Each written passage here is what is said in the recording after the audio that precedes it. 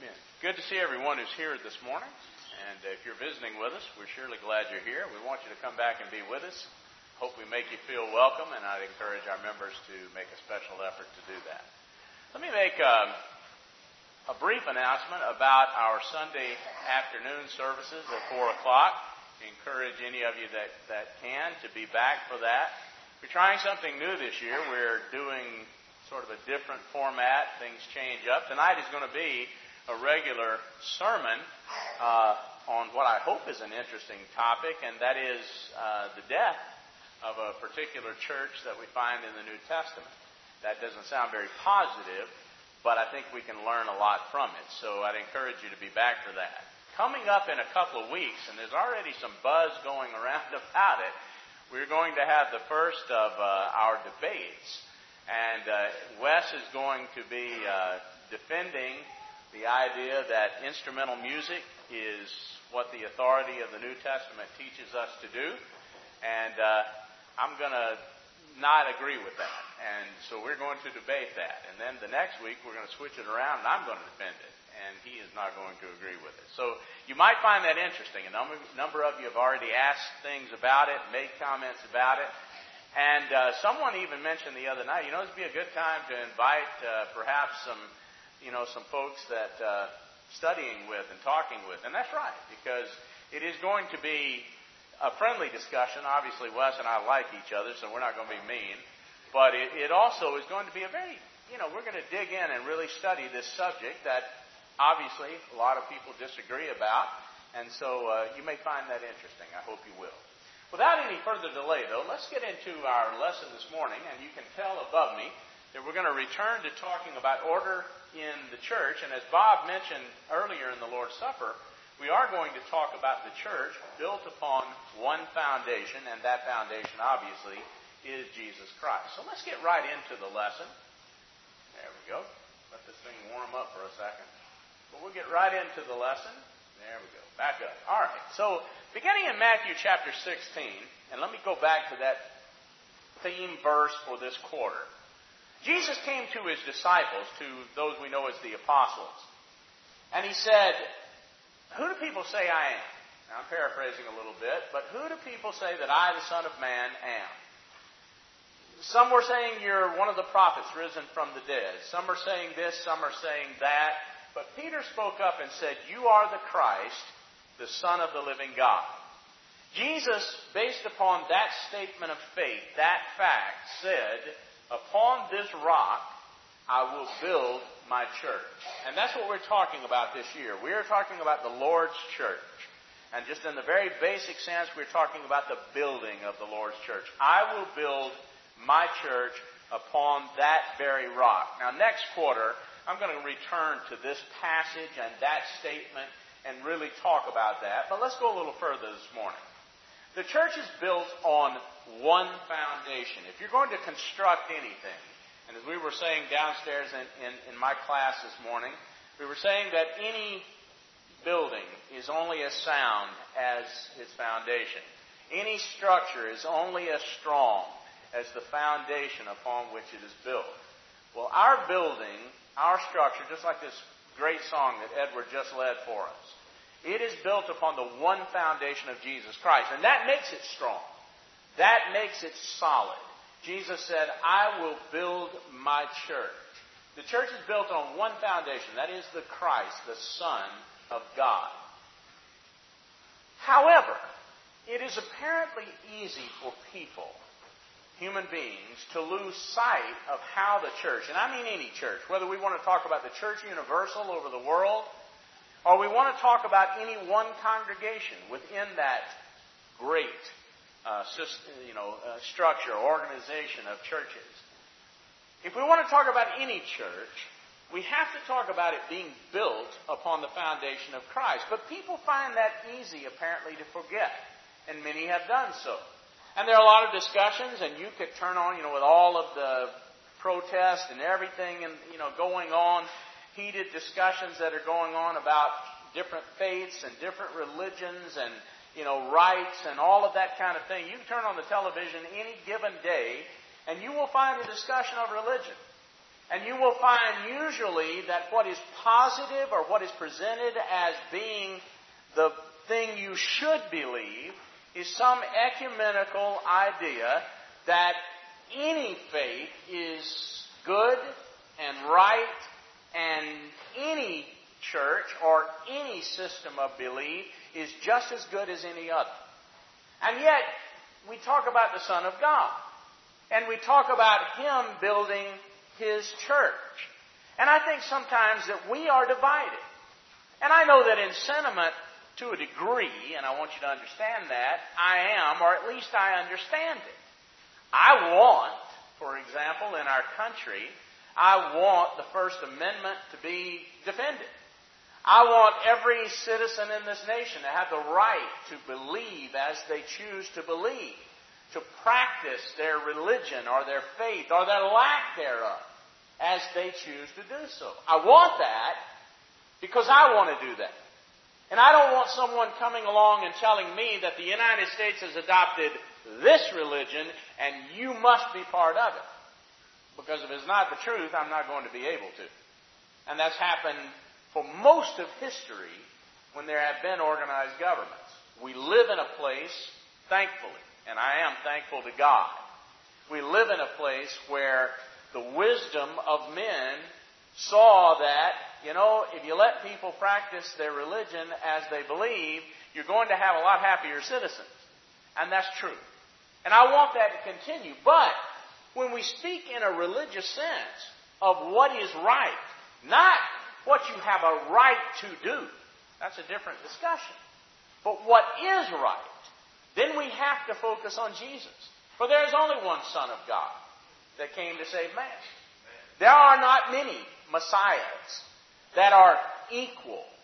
And there are not many faiths that are equal. Nothing is equal to our Lord. And when we begin to talk about the church, we talk about the one church that He built. And the one foundation upon which He built it. And it apparently is easy for people to forget that. So the church must be built on, and you'll notice I put in a hyphenated phrase, it must be built on, and it must be built according to the plan of Jesus Christ, if it is going to be right. I go back to Psalm 127, and I realize that this is a much more general passage than just talking about the church. But the principle is correct. Except the Lord build a house, any house, your house with your family, my house, the church, which is the house of the Lord, except the Lord build a house, they labor in vain. And that word vain there means uselessly, even wastefully. Like you're wasting your time, you're wasting your effort, you're expending money for a lie, if it is not being built as the Lord would have it to be built. Now let's go a little further with that. One foundation, Jesus Christ. We're going to see, obviously, that the Bible teaches that. And I'd like for you to open to Isaiah chapter 28 if you've not done so. And let's look at a passage here. One foundation, Jesus Christ. God said in Isaiah 28 in verse 16, "Behold, I lay in Zion." Zion is the spiritual term in Scripture for Jerusalem. And we understand, as this is quoted in the New Testament, the heavenly Jerusalem, the city of Zion now is the church. And we can show passages that obviously teach that. But I lay in Zion for a foundation, a stone, a tried or tested stone, a precious cornerstone. I'm going to mention that this morning, but I'll really come back in the next lesson and talk about the cornerstone. But I lay a precious cornerstone, a sure foundation. We were talking earlier about a structure being sound, and the foundation needs to be solid. Well, this is a sure foundation. He that believes, and I want you to notice the phrase, shall not make haste. Now, if we go on and look elsewhere, and I'm not going to focus so much on it right now, but in Psalm 118 and verse 22, quoted in Matthew 21, we'll find that this stone, this foundation stone, is the one that most builders, including most of God's own people, rejected. They didn't want any part of that stone. And we'll find, if we look closer at Isaiah 28, that the verse is given in a context in which indeed most of his people, the northern 10 tribes are under discussion here, they had completely rejected the city of Jerusalem, and thus they had rejected the foundation. And God, if you'll read this carefully, while He is blasting His people, and I mean, you'll find, look at verse 1. We looked at this a little downstairs this morning. But notice, woe to the crown of pride, to the drunkards of Ephraim, whose glorious beauty is a fading flower, which are the head of the fat valleys of them that are overcome with wine. Now that's not a really pleasant view. But verse 8, it gets worse. Notice in verse 8, for all tables are full of vomit and filthiness, so that there is no place clean. You get the idea that God is disgusted with His people. And yet, we find this beautiful verse, often quoted in the New Testament, in this context. And a person might say, man, if God is so disgusted with these people, why is He giving this great statement of future hope? Well, when you look at the next couple of verses, what you find is, notice verse 9, whom shall He teach knowledge, and whom shall He make to understand doctrine? And it is them that are weaned from the milk and drawn from the breast. The history of God's people, and I don't want to get off deep into this history this morning because I like to talk about it, and I'll do that, but I don't want to. But the history of God's people, and especially the northern 10 tribes, is about maybe 2-3 years, that short amount of time after Isaiah wrote this. They went away into captivity to Assyria, never to return to their land. That is the lands of Ephraim and Naphtali and all of Dan and all of these tribes. But their children learned. You can imagine being a child and suddenly ripped away from your home, and the natural question is you're going to ask why. Why did I have to leave my home? Why did I have to leave my bed? Why did I have to come to this strange place? Why do I have to be with people who don't look like us? They don't talk like us. I can't understand them. I feel lost. Why do I have to be here? And there were a few people, like Isaiah, who could teach them why. Because your fathers neglected God. Because they abandoned God. Because they did that, God had to destroy the land and had to... Now, you might, as a child, be bitter from that. Man, He's a mean God. Or you might say, all of this pain around me, all of this destruction around me, like a child, like me, and some of you, coming from a broken home, looking around and seeing at all of the things that abandoning God will do. What you say is going to be different in my house. And these children did that. And God was holding out a future hope for them. And you'll notice this is where we get that verse, and a lot of people kind of take it completely out of context and apply it to everything. But look at verse 10. In fact, it's repeated a couple of times here. Precept upon precept, precept upon precept, line upon line, line upon line, here a little, there a little. What does that mean? That's teaching children. You don't assume a child knows anything, and these children didn't. You go all the way back to the basics, and you teach them. You teach them what's right. You teach them what's true. You teach them what's possible for them. You teach them of the future hope of verse 16. Behold, I lay in Zion a foundation, a stone. And you teach them not to make haste. You teach them to live their lives and make decisions in such a way, not rash decisions, not hasty decisions, not false decisions that will lead to disaster and destruction. You teach them that, and if a person will believe in this foundation that God lays, he will not make haste. Now I want to talk a little bit about that, because if you were to go to the New Testament and see this quoted in Romans 9:33 and 10:11, you'll see the verse, but the end of it will be, he that believes shall not be ashamed. And that's, when we think of make haste, we talk about doing something quickly and rashly. And when we talk about being ashamed, well, we all understand what it means to be ashamed. So why is it misquoted or quoted so differently? And I want to talk a little bit about this phrase, make haste. And we'll dig a little bit into the Hebrew, although this is not going to be a grammatical lesson. But if you were to look at this term in Hebrews 28 and verse 16, it does mean to be rash in your decision making. You know, like making a quick decision about something that is so important that will affect the rest of your life. And they had done that. These children were taught, they were raised and taught, weaned from their mother's breast, and they were being taught, your fathers made a rash decision 200 years ago. They rebelled against Rehoboam, Solomon's son, God's rightful heir. They abandoned Jerusalem and the temple of God. They set up golden calves like our forefathers did in the time of Moses. They set up 2 golden calves and they bowed down to them and they worshiped them and they bought into all kinds of gods like Baal and Asherah and even gods like Chemosh, Molech, and the horrible atrocities that go with them. And they did all of those kinds of things. They partied in the name of religion, in their fertility cults. And they destroyed this land and your home.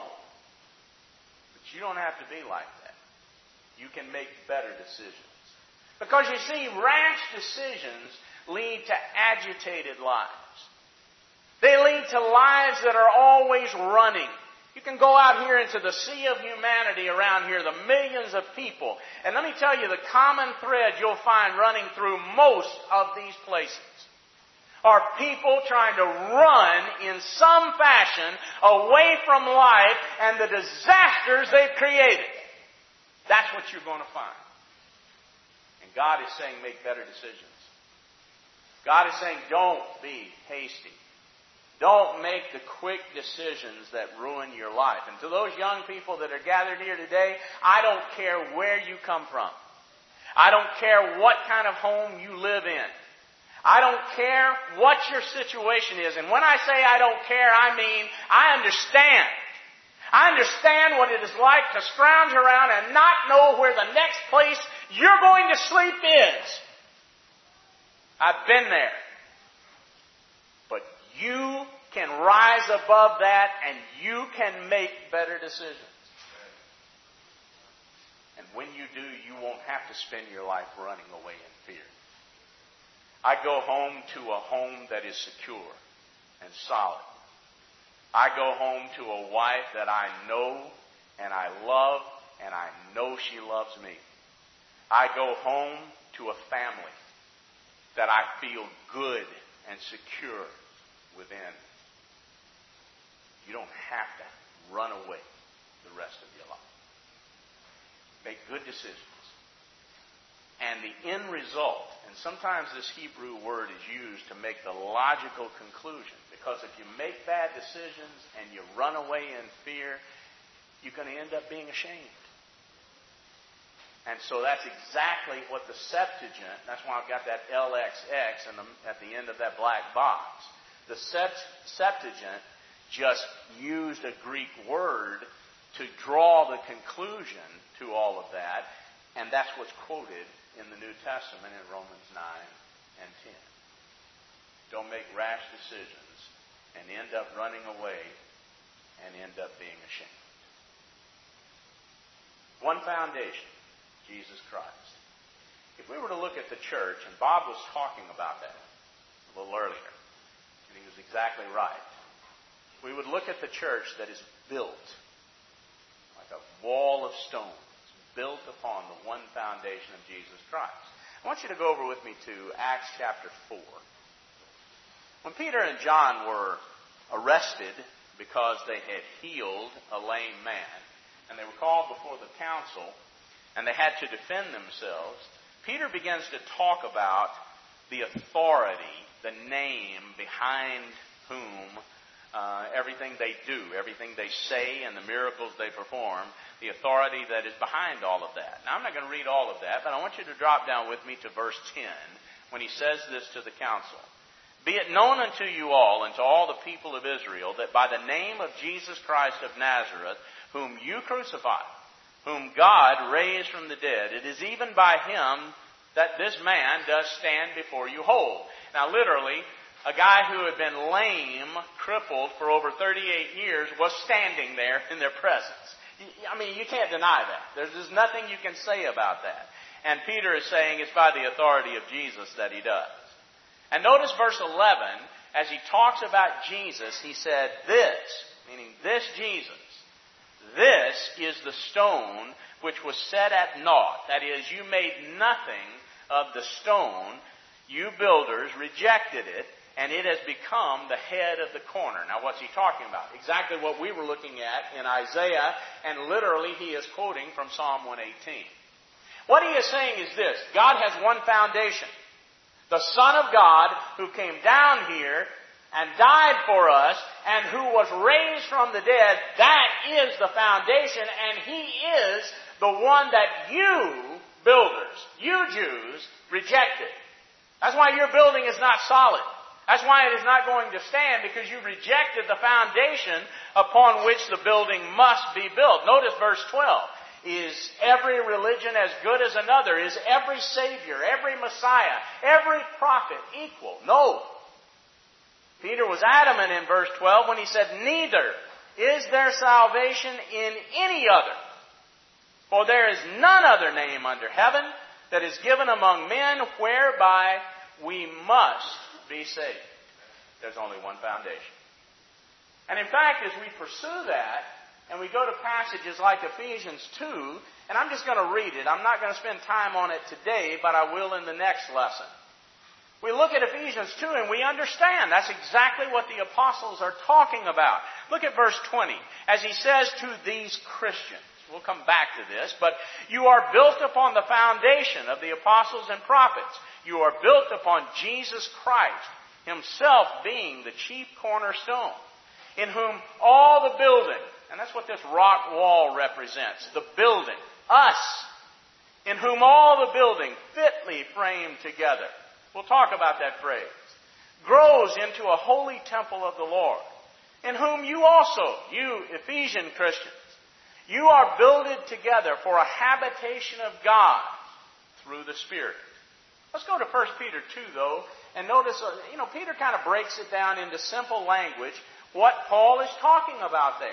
So let's read in 1 Peter 2 and go down with me to verse 3. Now you'll notice in chapter 1, he's been talking about this idea of coming to the Lamb. He's been talking about people becoming Christians. And I'll pick up in the middle of this in verse 3 of chapter 2 when he says, if so be that you've tasted that the Lord is gracious. What does that mean?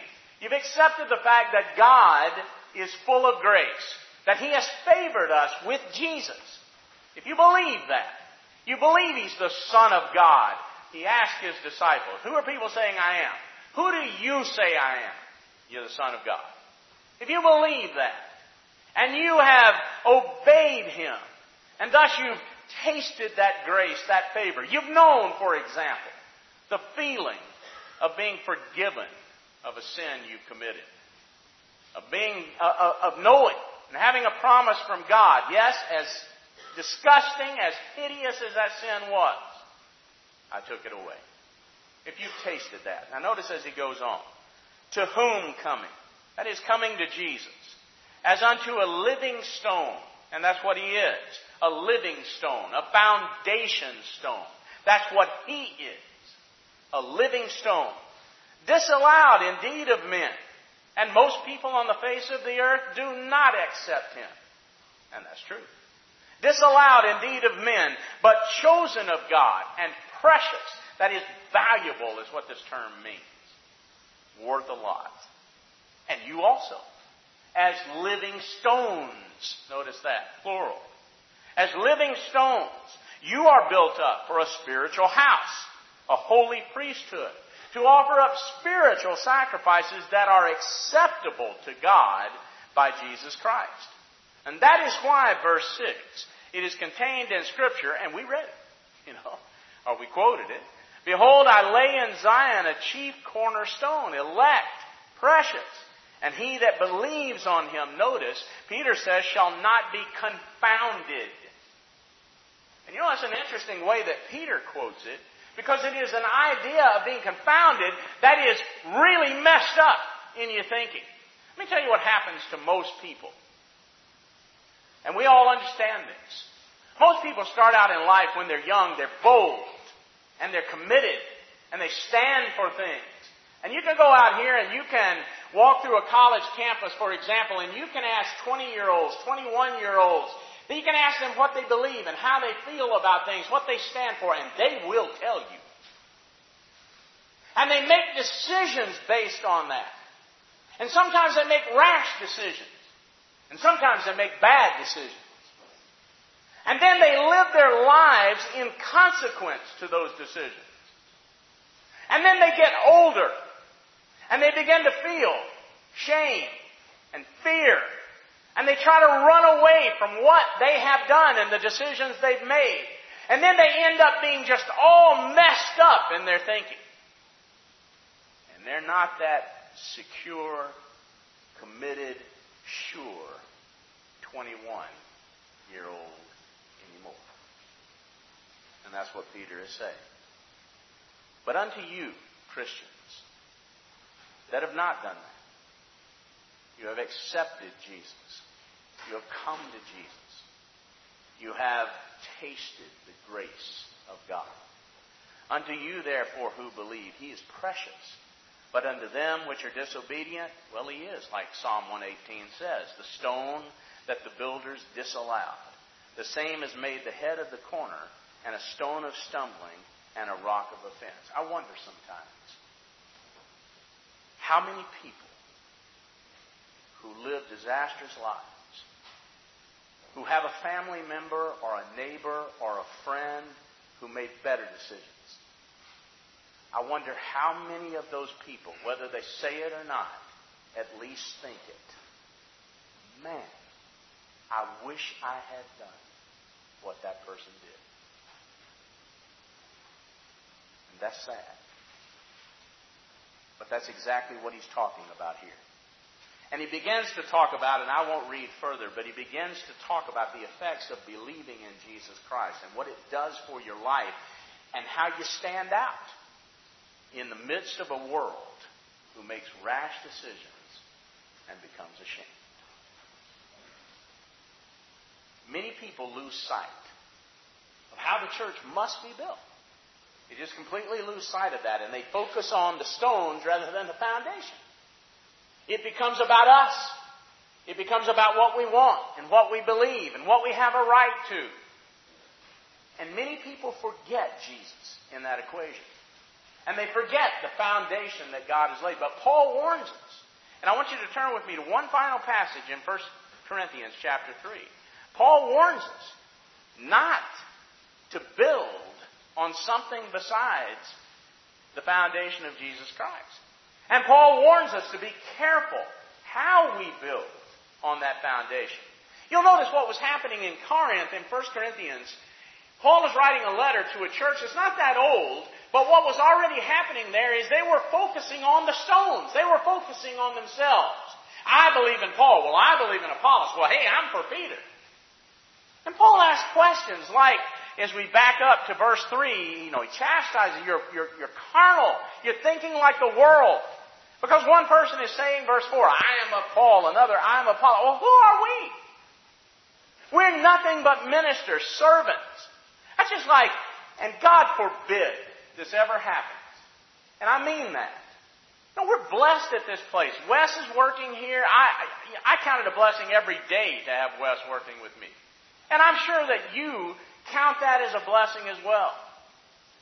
We're fortunate in this place, but God forbid it should ever come to the point where we have some doctrine or some whatever, and one person says, well, I'm with Wes, or I'm with Michael. Paul said, who are we? We're nothing but servants, and it ain't about us. And when we have these debates, the reason why Wes and I sat down and talked about it, said, if we're going to have them, then let's switch it up. One of us take one side 1 week and the other side the next. Why? Because we never want to foster that idea of who I'm for. Paul said, we're nothing. I planted, verse 6, Apollos watered, but God gave the increase. It ain't about us, it's about God. And so he goes on here. And he talks about the building of God. Notice that in verse 9. You are God's building. God's building. Notice that. And verse 10, according to the grace of God, which is given unto me as a wise master builder. And that's what we are. We're laborers together, as Paul would say earlier. We're wise master builders if we always remember the foundation, Jesus Christ. In the construction of any congregation, that's what's important. And notice Paul says, let each one take heed how he builds on it. Let's continue reading here. According to the grace of God which is given unto me in verse 10, as a wise master builder, I have laid the foundation, and another builds on it.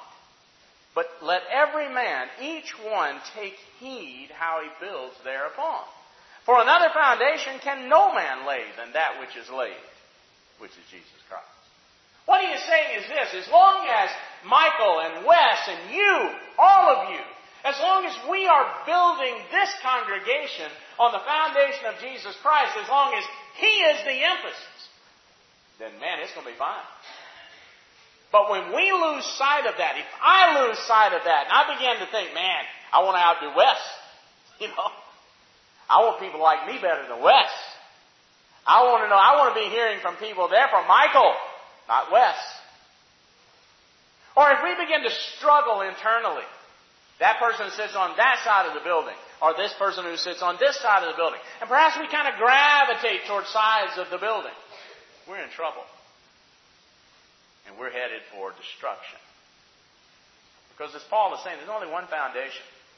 It's not Michael, it's not Wes, and it's not you. It's Jesus. And we build on the foundation of Jesus Christ. If you're here this morning and you're not a child of God, but you believe in Jesus, no matter where you come from, no matter what's happened in your family, or even what's happened in your life, you believe in Jesus. You know He is the Son of God, and you know He has all the answers. You may not understand how He'll work things out in your life, but you believe that He can. If you'll come to Him this morning and simply confess, I believe Jesus is the Son of God, and I want to change my life, and I'll let you in on something. This weekend is kind of very special to me, because as of tomorrow morning, about 12 o'clock or going on 12 o'clock our time, I will have been a Christian for 40 years.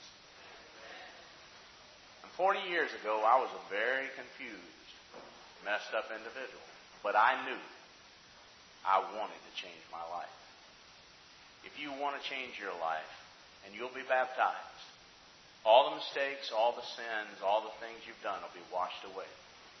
And you'll begin a life being built on Jesus Christ. Won't you please come while we stand and sing?